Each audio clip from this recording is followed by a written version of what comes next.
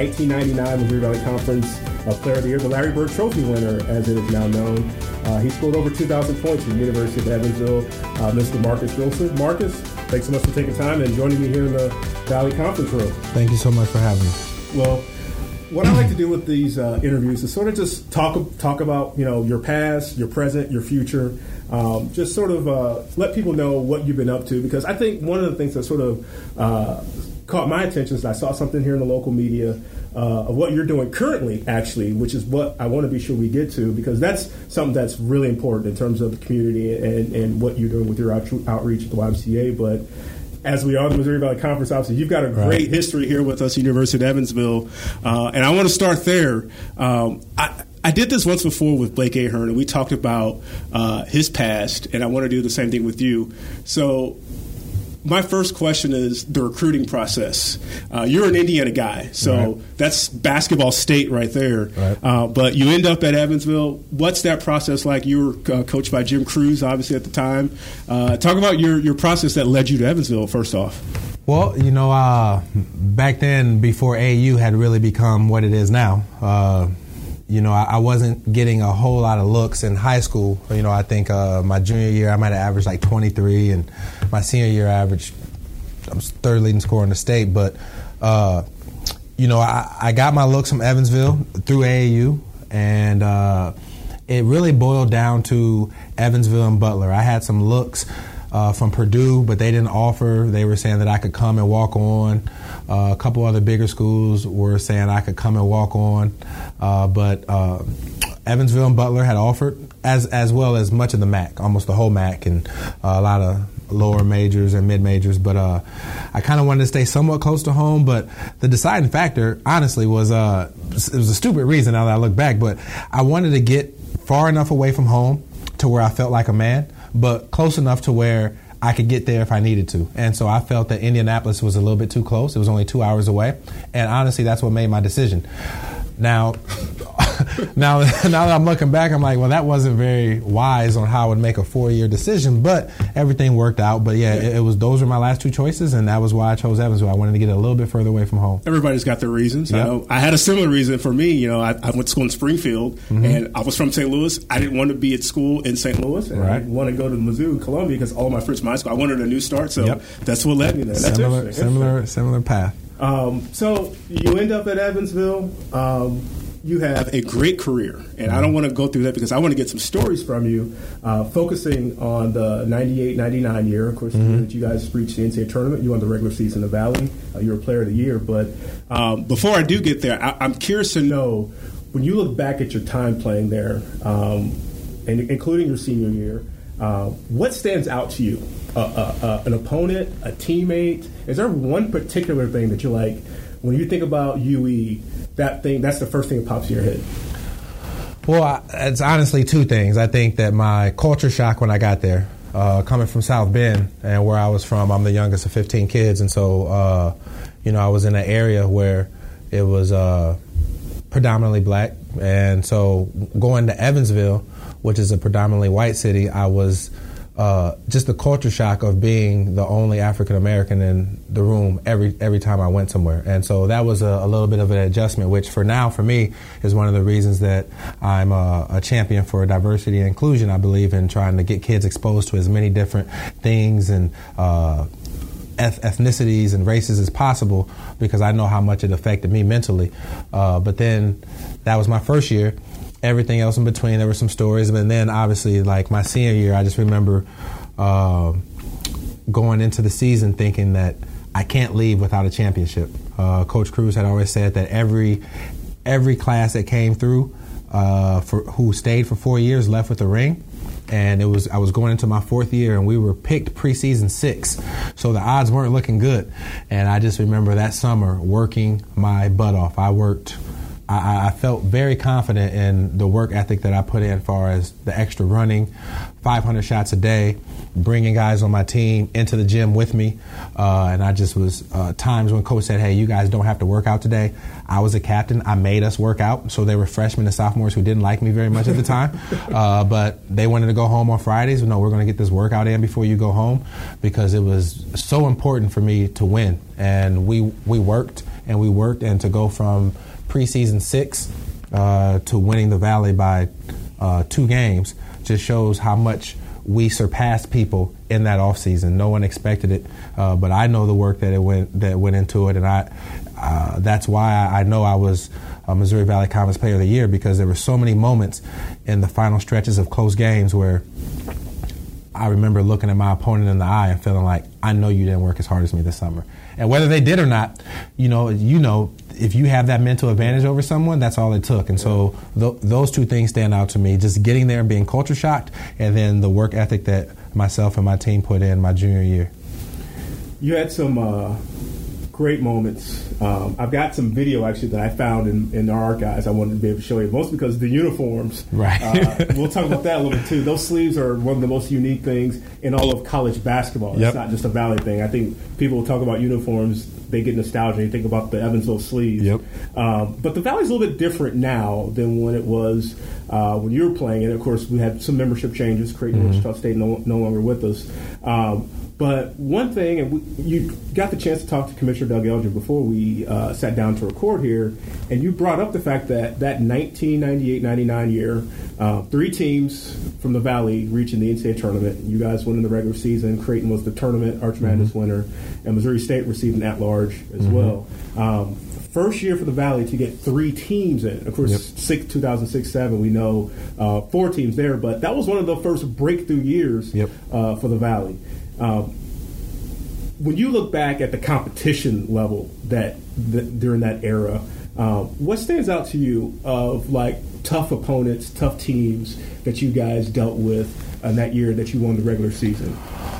Rodney Buford. I remember that he was my friend. I knew him, but he was just. He challenged me, you know, even going into my senior year. He was the unanimous preseason player of the year. No one else was even close to him athletic-wise. And so I just knew that whenever I played against him that was my opportunity to show what I could do. And so it was, I took that personal. And, you know, it's just going to different places. I remember playing at Bradley was always so tough. Playing at Wichita State was always so tough. And there were no easy games. Illinois State is always so tough. And so I just thought that the level of competition was high across the board. It wasn't like we had 3 good teams and 7 who were just below par. I mean, I felt like there were quite a few teams. If I'm not mistaken, I think we had 6 losses. And so for the teams who were picked to win the Valley, like Creighton and Southwest Missouri State going into the season, I believe they had 8 losses.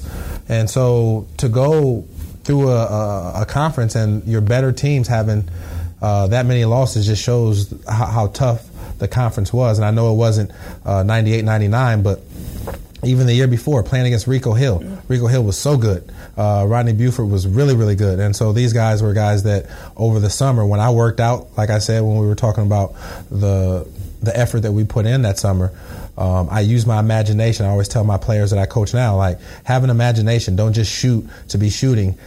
Imagine shooting over your opponent. Imagine this guy picking you up full court. Imagine putting this move on somebody. And so when I'm imagining putting on my moves and I'm doing my dribbling moves and I'm thinking I got a 6'7" athlete like Rodney Buford who has a 38-inch vertical and like a 7-foot wingspan, it made me go harder. And if it wasn't for someone like him, I wouldn't have been the player that I was, so him pushing me. You guys in 99, 23-10, you were 13-5. So you gave yourself an extra loss that you guys didn't have. Okay. Of course, you were 2-1 term. You lost in the championship game, and then 8-4 non-Valley, and then you had the NCAA tournament game obviously against Kansas. So you remember that guy right there? Yes, sir. Yes, sir. That's me with hair. So that's quite a few years ago. I've got a photo of Marcus from what I think is the 99 season, but yeah, him with hair and the Evansville sleeves. What was it like playing in that uniform? Oh, it was heavy. It was heavy. You know, the games felt easy because you got to imagine in practice we have reversible sleeves. And so when you have a reversible jersey with sleeves, you know, it can get pretty heavy on you. But for me, it was always a sense of pride because, you know, and you'll get this, and a lot of people in this area get this. So whenever I was outside of the Evansville area, and they said, "Where do you go to school?" "Oh, Evansville." Oh, in Southern Illinois? No, not Edwardsville, Evansville. Yeah. Oh, the team with the sleeves. And so that's how we were known across the country. That wasn't just a Midwestern thing. Anybody who watched basketball at the time, now, it might be followed with a joke, or you guys got volleyball jerseys. But at the same time, they knew it was something that allowed us to stand out. And so now, as you look in the NBA, and the NBA have sleeves, now they're a lot more tight-fitting. But at the same time, I feel like we were trendsetters in that area. And it was definitely something, with us being one of the smallest D1 schools in the country, it was the one way that we could stand out and separate ourselves. Yeah. Did you guys have those sleeves all 4 years you played? Yep. They didn't... Evansville got away from them a few years after, I think, when Coach Murfield came. And then when Coach Simmons came back, I believe he brought them back. So, yep. Interesting. Like I said, I go back that far, and I can remember them. It's kind of like, why are they playing in sleeves? Like, that can't help shooting, but obviously you've practiced in them, and that's new to me. Didn't know you guys even practice in them. So, but I guess it gives you a feel for what it's going to be like in the game when you're dealing with that. So. Exactly. So, like I said, the practice, you got to imagine when you're going through 3-hour practices and your jersey is sweaty and it's a reversible sleeve, so it didn't really affect us in games. And that 98-99 year, you guys have a heck of a team. Eric Snow, I think, is on that team. Craig Snow. Yep. Sorry, my mistake. I went through and I found a number of the games that I thought were interesting, but the one that we were talking about here in the office that does stand out was in February, Missouri State in Evansville, and this shot that bounces up and bounces in by you. You remember that moment? Can you recall what that's like? Anything specific about that game? Because that was a game that won the regular season for you guys. Yeah, so there are so many memories around that. So many backdrop stories. So my junior year in high school playing AAU, we finished third in the country. And on that team was Jerron Cornell, who ended up going to Purdue, Kevin Alt, who ended up going to Southwest Missouri State. Yeah. And so Kevin Alt, I believe, was Mr. Basketball the following year. So he was always known as one of the better shooters to come out of Indiana. So you got to think, as a senior and he's a junior, I used a lot of things to motivate me. So like I said, that summer, my junior year, Rodney Buford motivated me. Illinois State, who I hadn't beat, motivated me. Beating Kevin Alt motivated me. Now, he's a friend, but at the same time, when we got on the court, I was angry. Like, I wanted to make sure that people knew that I was better than him. Whether I was or not, that's what inspired me. So going into that game, I had so many things that was inspiring me to play well. It was senior night. It was my last home game at Robert Stadium. If we lose, we're in a 3-way tie, which I don't think that we get an at-large bid. I needed to win because I wanted to play in the NCAA tournament. As a kid, I was the kid who cried after the season was over because I always watched One Shining Moment. And one of my dreams was to be on One Shining Moment. Now, I never made it, but I knew I would never get it if I never got to the tournament. Sure. So that may sound like a joke to you, but going into it, I was like, I have to win this game. And so we have to win this game. And so there was a shot before that I believe I hit a 3 at the end of regulation to send it into overtime. And then in overtime, obviously, I run the baseline and I get to the corner and I shoot the shot and it hits the rim and it bounces to the top of the backboard and it bounces in and that ball bounces a half an inch in any other direction and I may not be sitting here even talking to you right now. So I can't specifically say one thing. I just remember the shot and just having such a relief of knowing that we were going to be champions, that I could say that I brought a championship to University of Evansville and that we had a chance to go to the tournament, which it actually did. And so to win the conference, again, that was a chip on my shoulder going into the conference that I didn't get one preseason vote for Player of the Year, that we were picked 6. And so to have a chance to win the conference by 2 games at home on senior night in front of my family, against players that had been ranked ahead of me in high school, there was so much motivation for me to come out and do well. So I was just thankful that I got the right bounce. And I think that you get, just like in life, you get bounces go well for you when you work hard. Yeah. And I know that I know my work ethic that led up to that, led to that bounce. What was it like playing at, of course, Evansville plays at the Ford Center now. Back then, Robert Stadium, totally different feel. We were talking about that ahead of time as well, where, a lot of our, that's something that's sort of happened in the Valley. We've got new facilities, technology makes a difference and other things like that. But like, I can remember Hammond Student Center, you might as well, where seats are on top of you and it's close and intimate. Robert's sort of similar feel. What do you remember about playing in that facility and what it's like playing home games there? It was awesome. There were my freshman year, we had when I came for a visit, Andy Elkins and Reed Jackson was there, and so that's when Robert Stadium, I believe, set about 11,500, and I mean they were getting 10,500, 11,000 people, so it was just right on top of you, and it was loud, and a lot of people from out of state came in and were just in awe about it. Now you got to think, growing up in Indiana, I believe like 8 out of the top 10 largest gyms in the country are from Indiana. So my regional year, my senior year in high school, we played in regionals in Elkhart, and I believe there were 8,000 people at my game there. So it didn't intimidate me, but it felt like Indiana. Sure. With all these fans coming to watch a game, and we're the smallest Division I school in the country, and all these fans from the city are coming and watching and wearing purple. And so I just remember just always, especially my senior year when we were winning, just having a packed house and it being so loud and having so many people waiting for autographs, and just it felt like Indiana basketball, and it was awesome, just college basketball, to have that many people there supporting you at a small D1 school. Which leads into my next question, Arch Madness, which is our crown jewel here in the conference office. Just sort of your thoughts and memories of playing in the conference tournament. Of course, it's a big deal for us, but I'm always curious to know about the players, because I don't get a chance to ask this question a whole lot. I definitely don't ask it during a post-game interview when emotions are high, but when you look back on it, and that's one of the things our fans year-round talk about, getting to Arch Madness and just the experience there. As someone that played and had some success in his career in college, just your memories and experience playing at Arch Madness. Well, it was just an awesome stadium. I mean, it was the Kill Center, and so we were just, which is now Scotts Trade, but it was just. It felt like big time basketball.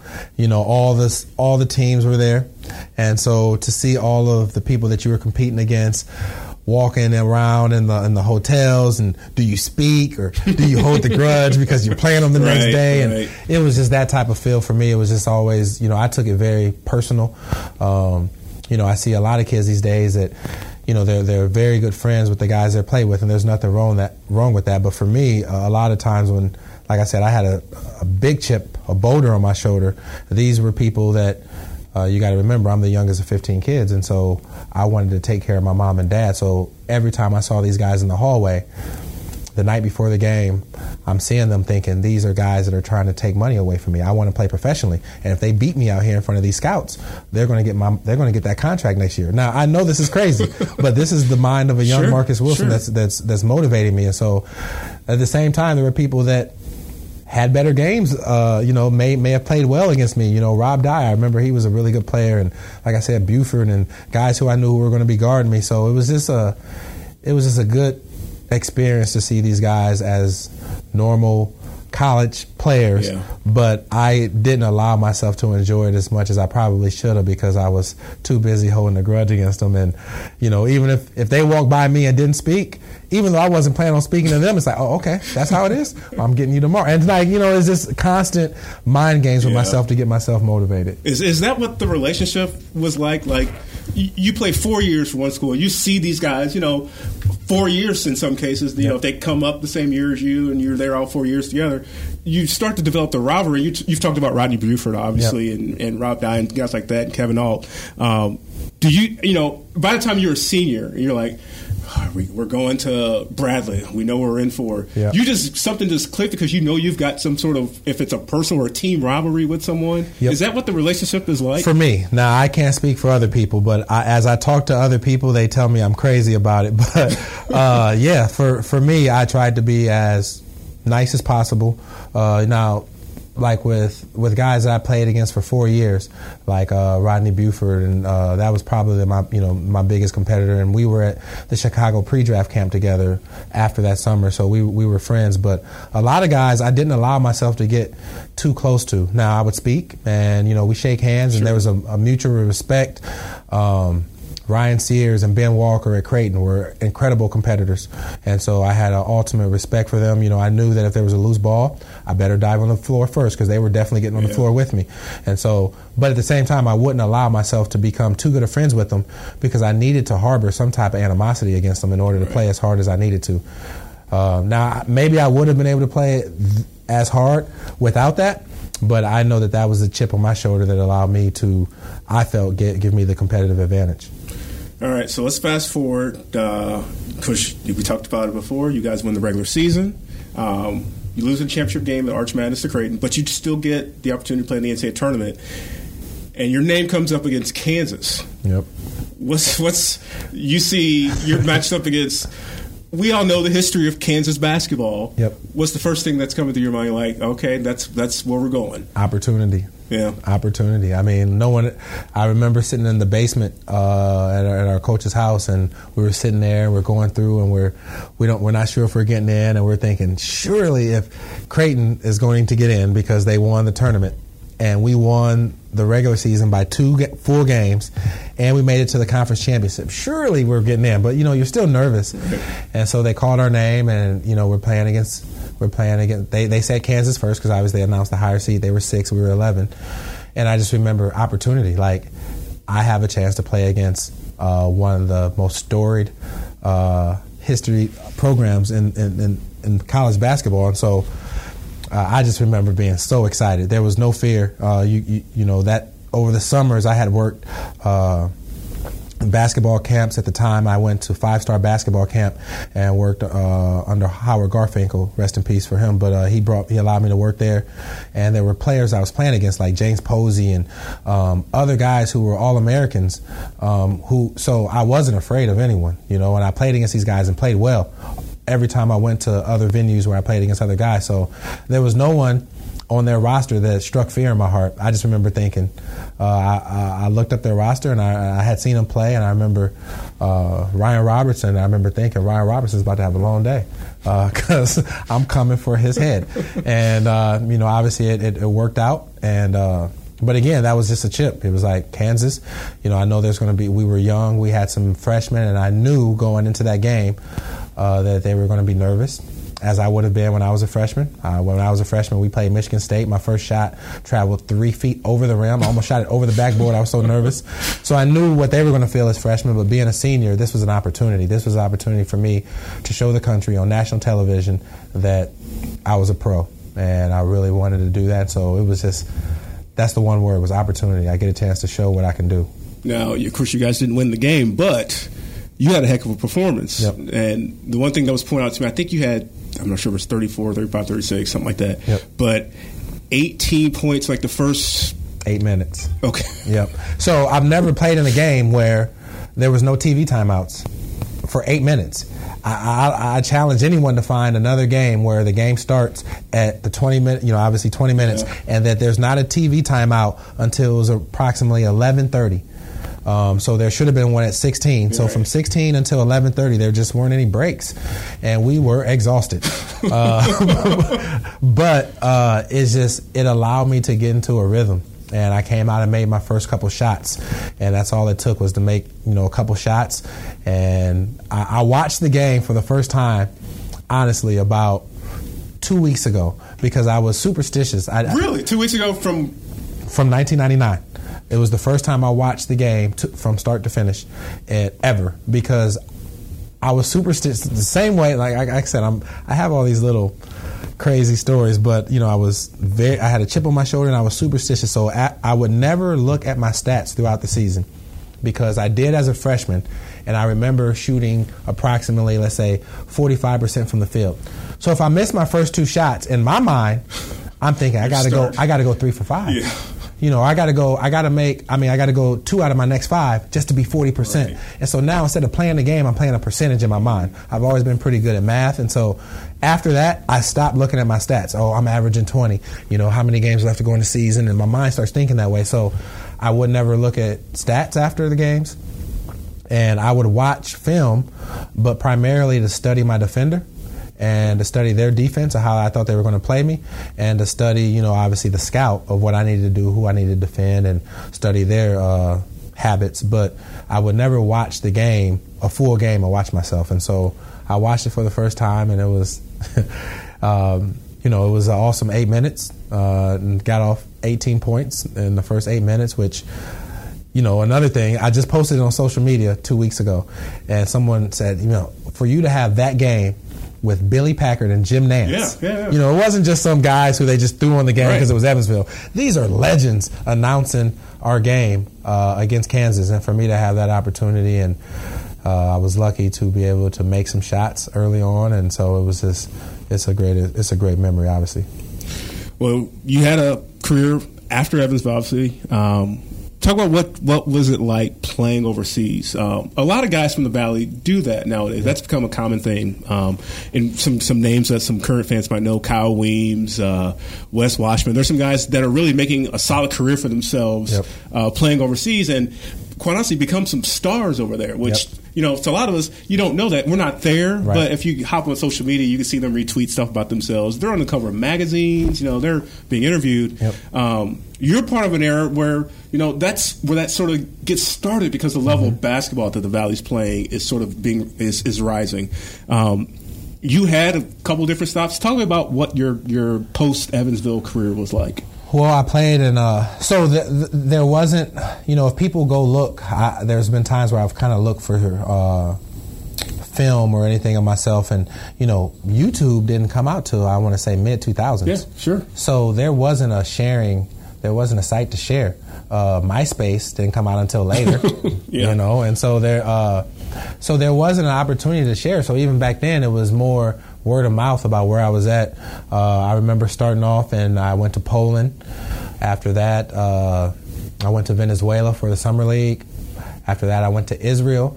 That was a unique experience, because what I remember about Israel is, after a game, there was some things happening in the world similar to what it is now, just controversy and war and threats of it and whatnot.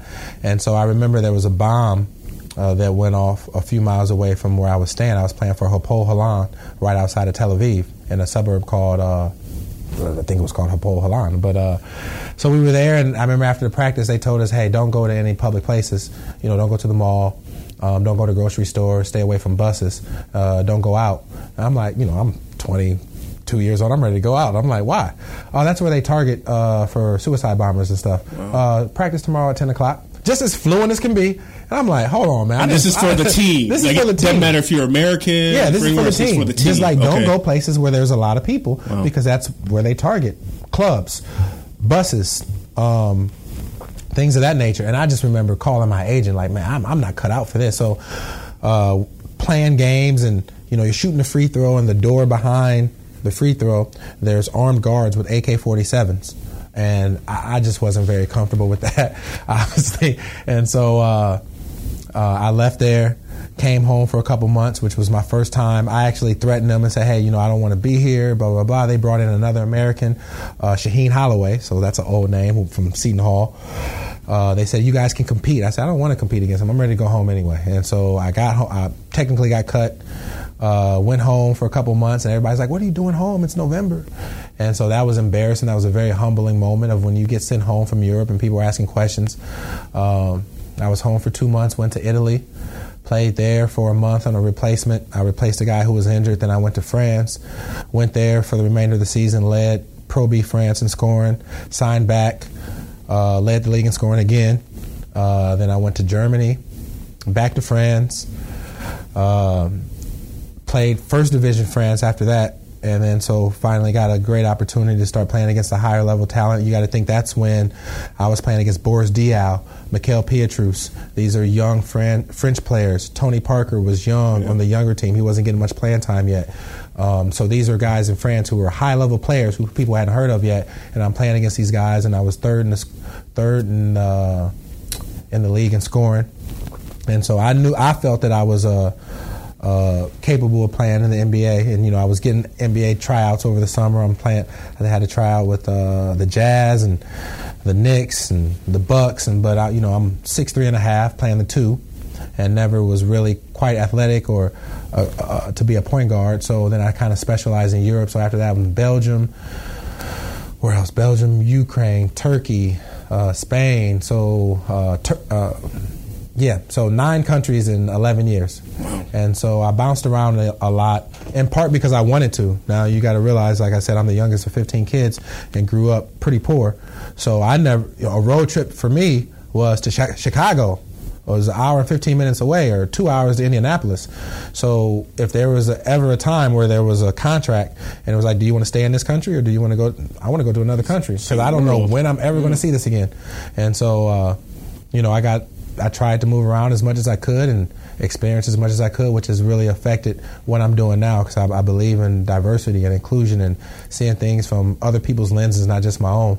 And so that really shaped who I was at the time and helped shape what I'm doing now. But it was just an awesome experience. I brought my wife over there, and unfortunately, I say this jokingly, but I asked her to marry me on top of the Eiffel Tower, which I say unfortunately because that's hard to top. I was going to say, what else is after that? Yeah, it's hard to top.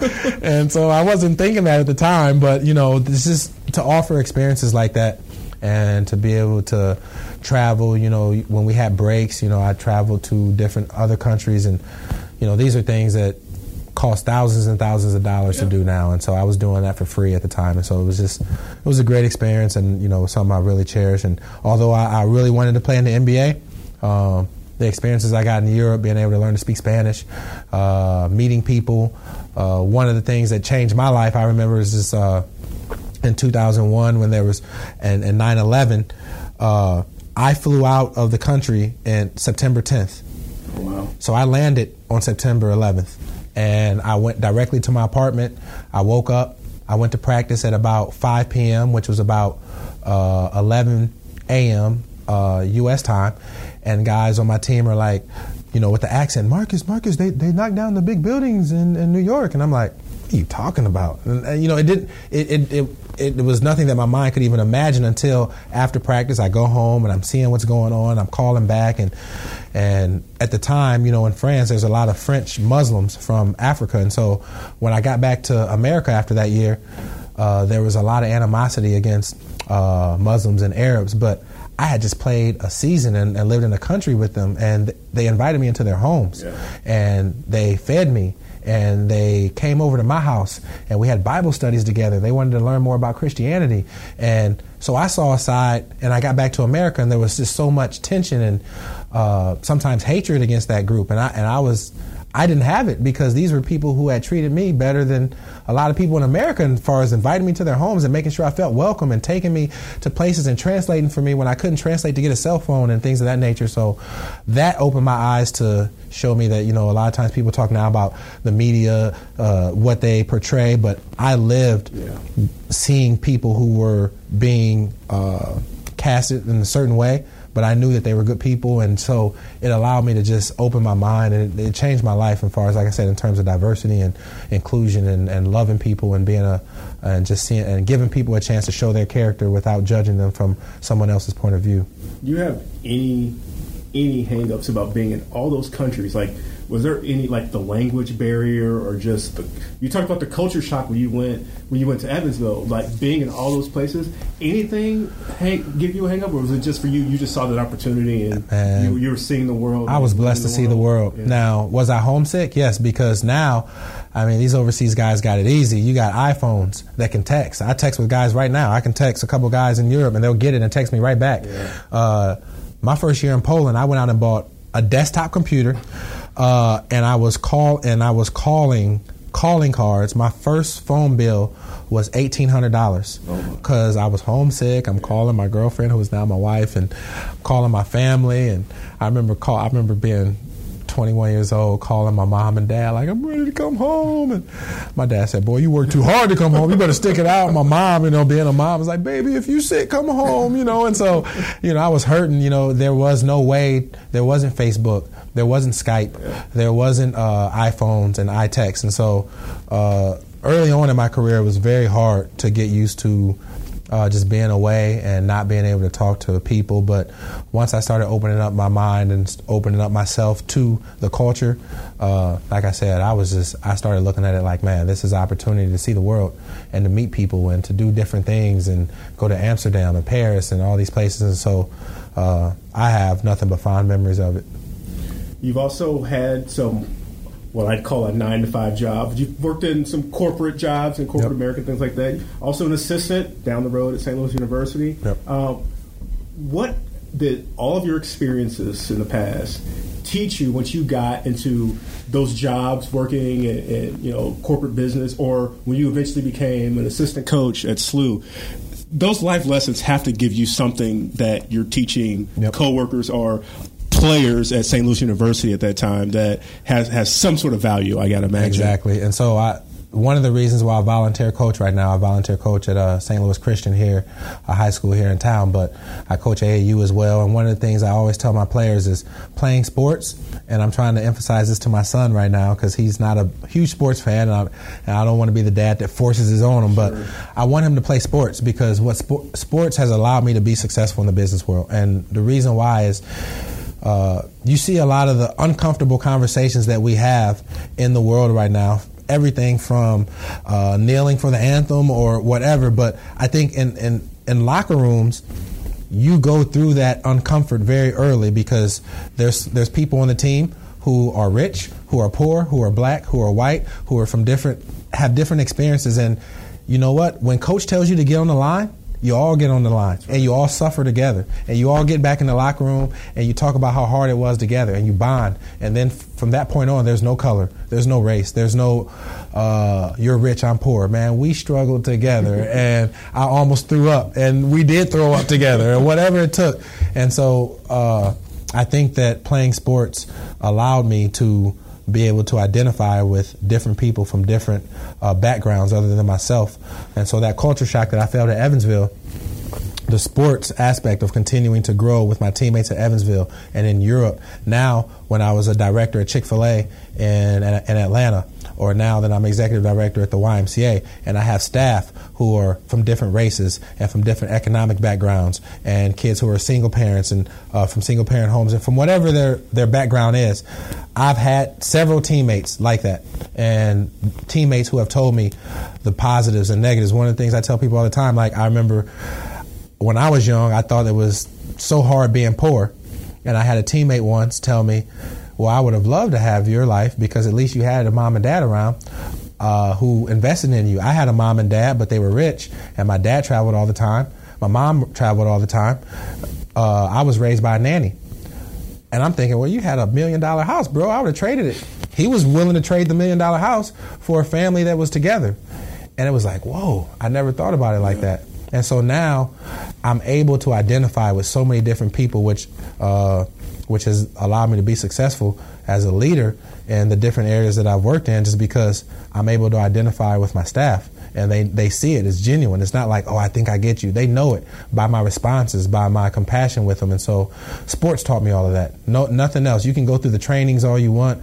Sports and dealing with different people teach you that. And so that's why I love sports, whether it's basketball, football, whatever. The conversations you have in those locker rooms, people who don't play sports can't identify with it. And I always look, when I'm looking to hire, I love hiring sports people, because another thing that sports teaches you is when I'm done with my job, like if I'm running and I see that there's someone else struggling, you know how many times you've got behind that guy and just pushed him, literally pushed him to run, pushing his back. And so when guys finish their task at 3 o'clock, people who don't play sports, I find a lot of times, I'm not judging everyone, but they'll sit there and they get on Facebook and boom, boom, boom. And the person right next to them has a stack of papers, but this person's done with their job. Sports, people who play sports are like, hey, let me help you with that, because they're used to being a part of a team. And it allowed me to develop those habits unknowingly. And now that I'm in the business world, it just comes naturally, and I'm really thankful for it. You mentioned the staff that you work with. You're now executive director of the YMCA. Yep. I'm curious. Now, I mentioned that you were assistant coach at St. Louis University. What sort of drew you to sort of make some roots here in St. Louis, first off, when talking about the YMCA? Well, I was in Atlanta, so when I retired from playing basketball, my family was living in Atlanta. We moved to Atlanta in 2004, 2005, something like that. And so that was just my summer home. I was still playing overseas. When I stopped in 2011, I came home and was looking for a job. And honestly, at first I couldn't find a job. You know, I could speak Spanish and French. I've lost my French since then, but I remember thinking I have great social skills. You know, I've been working for the last 12 years in Europe and whatever. And then I came back and tried to get a job, and people were like, well, when was the last time you worked? I'm like, well, I just stopped working last year. No, when was the last time you clocked in 9 to 5? And so my basketball experience didn't translate at first. And so I actually had to humble myself, and I took a minimum wage job working at a car wash sweeping parking lots. I became the best parking lot sweeper in Atlanta. And I got a promotion after about 3 months, but I wanted to be good at it. And then I went from there to Aaron Sales and Lease. Didn't really like that job. I didn't really like a lot about it, you know. But and then I went from there to a director at Chick-fil-A. And so, but I wanted to coach, and one of my dreams was to coach college basketball. And so I was going to the Final Fours. The Final Four came to Atlanta, and in 2013, I believe. 13, yeah. And so I was going out, and I started meeting some coaches that coached against me, played against me. You got to think that there were players who went right into coaching when I graduated in 99. So they've been in the game for 12, 13 years. But they remembered me, and so, you know, I'm networking a little bit, and I saw Coach Cruz down there, and I talked to him, and one thing led to another. He offered me a job at SLU, and so I took it. I left Chick-fil-A. And came here to SLU, and so that's what brought me here.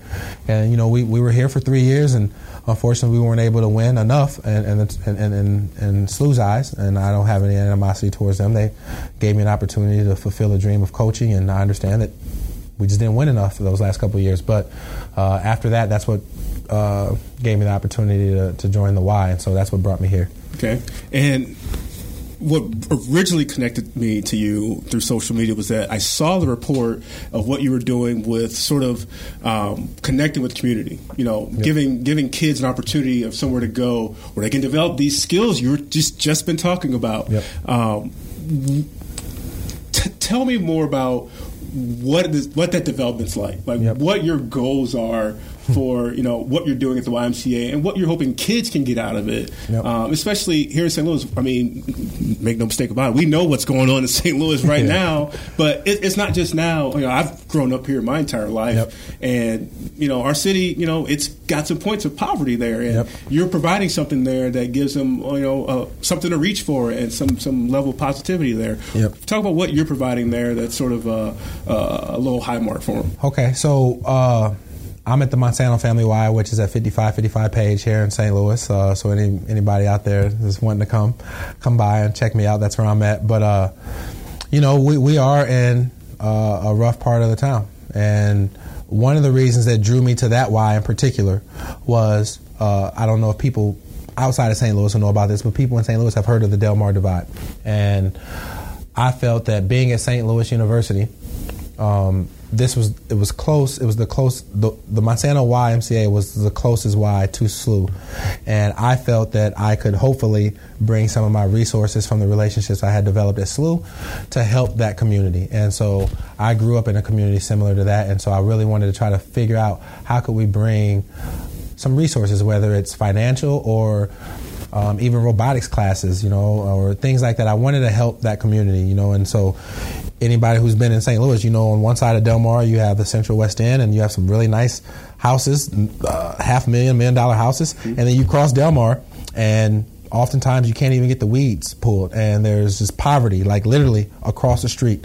And so that affected me, and I felt that I could help with that. And so when you talk about in terms of the youth, and what was I was featured on the news about a program that I was doing, and so a lot of it is just bringing kids in. And for me, my goal is to love them, because there's a lot of kids that have dads that don't know how to show them love. There's kids that grow up without fathers. There's a lot of kids that just need help. There's no way I get to where I am without help. And so when I was in high school, there was a guy named Pat Magley who ran Heroes Camp in South Bend, Indiana, who brought us in. And a lot of us who were latchkey kids, instead of going home, you know, there's a burden put on kids who are growing up in poverty. You know, people say, well, it's America. Everybody can learn and go to school, and if they drop out, that's their fault. True, I'll concede some of that, but at the same time, when you have a child who has a single mom who's working 2 jobs, and that child gets home from school at 3:30, and he's 10 years old, most 10-year-olds, most 16-year-olds don't have the discipline when their friends to come knock on the door and say, you want to come outside and play? Nope, I'm going to stay here and do my homework, guys. I'll catch you later. No, they're going to go outside and play. Right. So now when that mom is working her second job and she comes home at 10 o'clock and she's tired and little Johnny's asleep already, no one checked his homework. Sometimes he didn't even do his homework. And so I know that there were people that helped me along that process. And so there's kids that need that. Even if it's not financial, they just need someone to ask them, did you do your homework today? What's your grades like? To show interest in what they're doing. When they get A's, to make a big deal out of it, not just make a big deal out of it when they get F's, to give them positive attention. And so there were people that did that to me, did that for me growing up, whether it was my parents or whether it was people in the community, people like Pat Magley, people all along my life that gave me positive encouragement and gave me something to look forward to. And so for me, that's all I try to do is I want to try to be someone that, you know, kids come in and they get excited. Hey, Mr. Marcus, I just got an A on my test. Man, great job, buddy. Man, so proud of you. Let's go out to lunch sometime. And so now that kid has something to look forward to. And so I just try to love on the kids. I try to give them support, resources, and what we were featured on the news is I was bringing kids in who couldn't afford memberships, and I just said I opened up my gym on Tuesday nights and said, come on in here. There's no cursing. There's 3 rules. There's no cursing. There's no fighting. And then if you knock someone down hard enough on a foul, you have to help them up, because young me, like we were talking about earlier, if I knock you down, I'm going to walk away. And that's how, and just like let you know, hey, you know, we're not friends. But that's how beef starts. Right. And so after you knock the guy down, you have to give him a hand and help him back up so they know it's all good and we're going to continue playing. And just things like that brings guys who now people don't understand when they're doing that in my gym.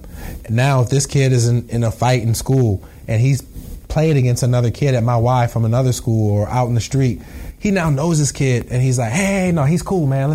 Don't jump on him or whatever, because you develop that camaraderie at the Y. And so I'm just trying to bring kids together, give them some structure. And also a lot of times when you have kids that go home and their home environment is bad, and there's kids at school that they're hanging out with that aren't doing the right thing, and when they want to stay inside and do study, oh, you're being a nerd, and why don't you want to do that?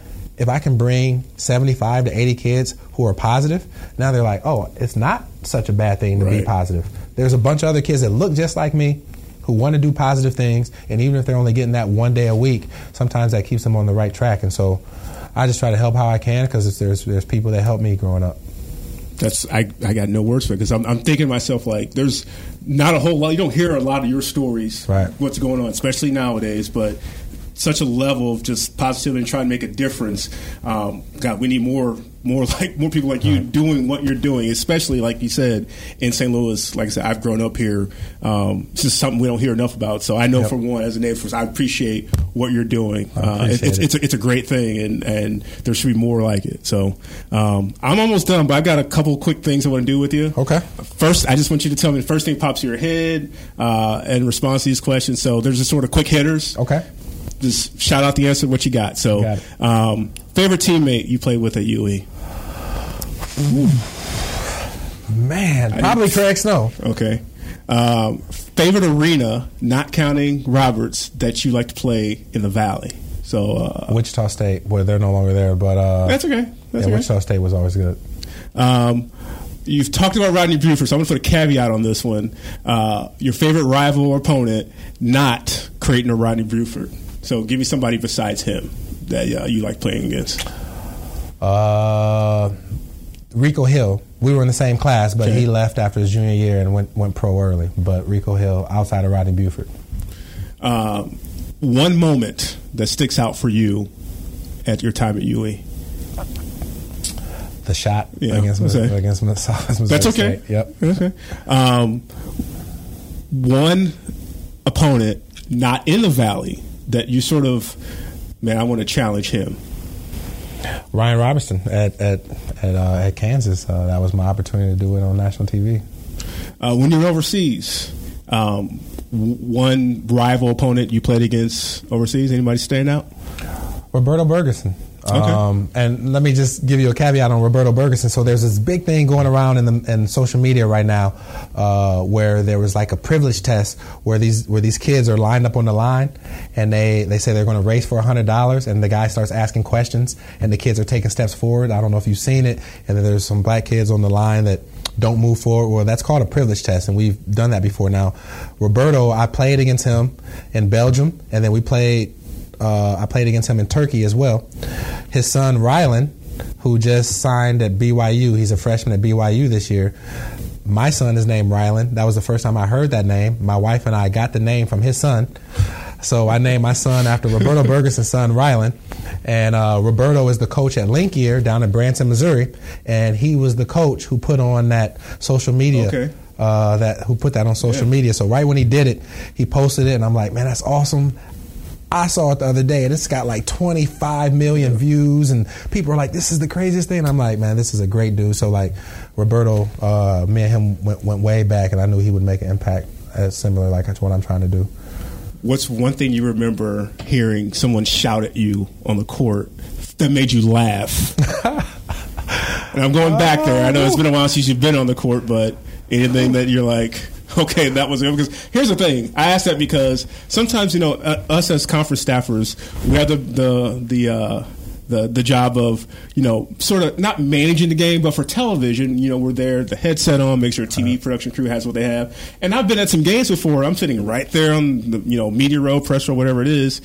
And I'm hearing some people yell some things. I'm like, okay, that made me laugh. That's inappropriate. Okay, that would make me laugh. Right. And I'm wondering, because you guys typically on the court don't show those emotions. You're locked in. There's got to be one thing that may have sort of got to you on the free throw line or something, maybe. It never really, honestly, when people yelled stuff at me throughout my career, for some reason I played better. And so if somebody said something, and I can't remember anything specific, but I do remember people yelling, and I would make like 2 or 3 threes in a row, and they would stop yelling because their friends would be like, stop it, you're making it worse. And so I do remember at Wichita State, it wasn't at me. I was on the bench, and I had, Kwame James was on my team, and they were yelling. They were like, and Kwame and I were the only African Americans on the team. And they were like, Kwame, you got to be pretty terrible to not get in the game. You're the only black dude on the team. You can't even get in the game. And I remember, like, we were losing. And when you're losing, you can't laugh on the bench. But it was so hard not to laugh. Wichita State fans were always said the most crude things, things I can't repeat right now. But that was funny. My final question, and I'm putting you on the spot with this one, but that's okay. Okay. It's all good fun. Pick one. DJ Ballantyne, Colt Ryan, 1999 Marcus Wilson. Oh, man. I really do want to be humble. I really do want to be humble on this. If you're picking yourself, it's okay. And I really want to be humble and pick one of those other two guys. They're great players. I would side with myself only because we won the championship. I'm not saying, I know those guys passed me up in points, but, we went to the tournament, and so that's kind of hard to top, That's why I would go with myself. And I ask that because for folks that don't know, and I'm pulling on my research here, 1,000-point club at Evansville. Well, there are 4 players that have more than 2,000. DJ finished his career as all-time leading scorer with 2,464, or actually more than that, I think. Colt Ryan, 2,279. Larry Hughes with 2,236, and yourself with 2,053. So the top 4 scorers in Evansville basketball history right there. So one of the things I take pride in is not only just scoring the points, but I felt like, especially my junior year, especially my senior year, I felt like I made my teammates better. Not only just on the court, but more so off the court, pushing them to get to the gym. So instead of going to the gym by myself and shooting 500 shots, I would try to bring someone with me. And I wasn't trying to show anybody up and say, I was at the gym and you weren't. No, we all need to get better. And I think that I pushed my team, like I said, the summer of my junior year, and that's what allowed us all to improve enough to win the Valley. So for that reason alone, I think that I enabled my team to get better, and we won as a team, and so that's I take a lot of pride in that. And like I mentioned, the game has changed. The Valley itself has changed. Yep. UE's playing in a different facility, different coach with Marty Simmons, different offensive, thought there. But the program has a history of prolific scoring. So that's the point that I was making there with the question. So you keep up with the league still watching UE in the Valley at all? I do when I can. When I try to come here to Arch Madness when it comes in town. I follow UE. I have this obviously apps, and I follow what they're doing, and so I follow when I can. I don't make it back there as much as I would like to, but I follow them, and I think Coach Simmons has a good thing going, and he obviously keeps recruiting guys who can put the ball in the basket, and so as long as you can score, you have a chance to win. So hopefully, we have a good year this year, and it's opened things up more with Wichita State leaving, and so hopefully we have a chance to get another title under our belt. Right now we only have the one in '99, and we need to get another one here soon. Well, sir, I appreciate your time immensely. This has been fantastic. Your story fascinates me. You're a great storyteller. Like I said, I hope folks find some. Not only you should be like a motivational speaker, because I feel like I'm ready to go out and get and hustle and run or something like that. But keep doing what you're doing. Like I said, I appreciate you telling the story and what you're doing here in our community, and I wish you nothing but the best going forward. Thank you so much for having me. I appreciate it.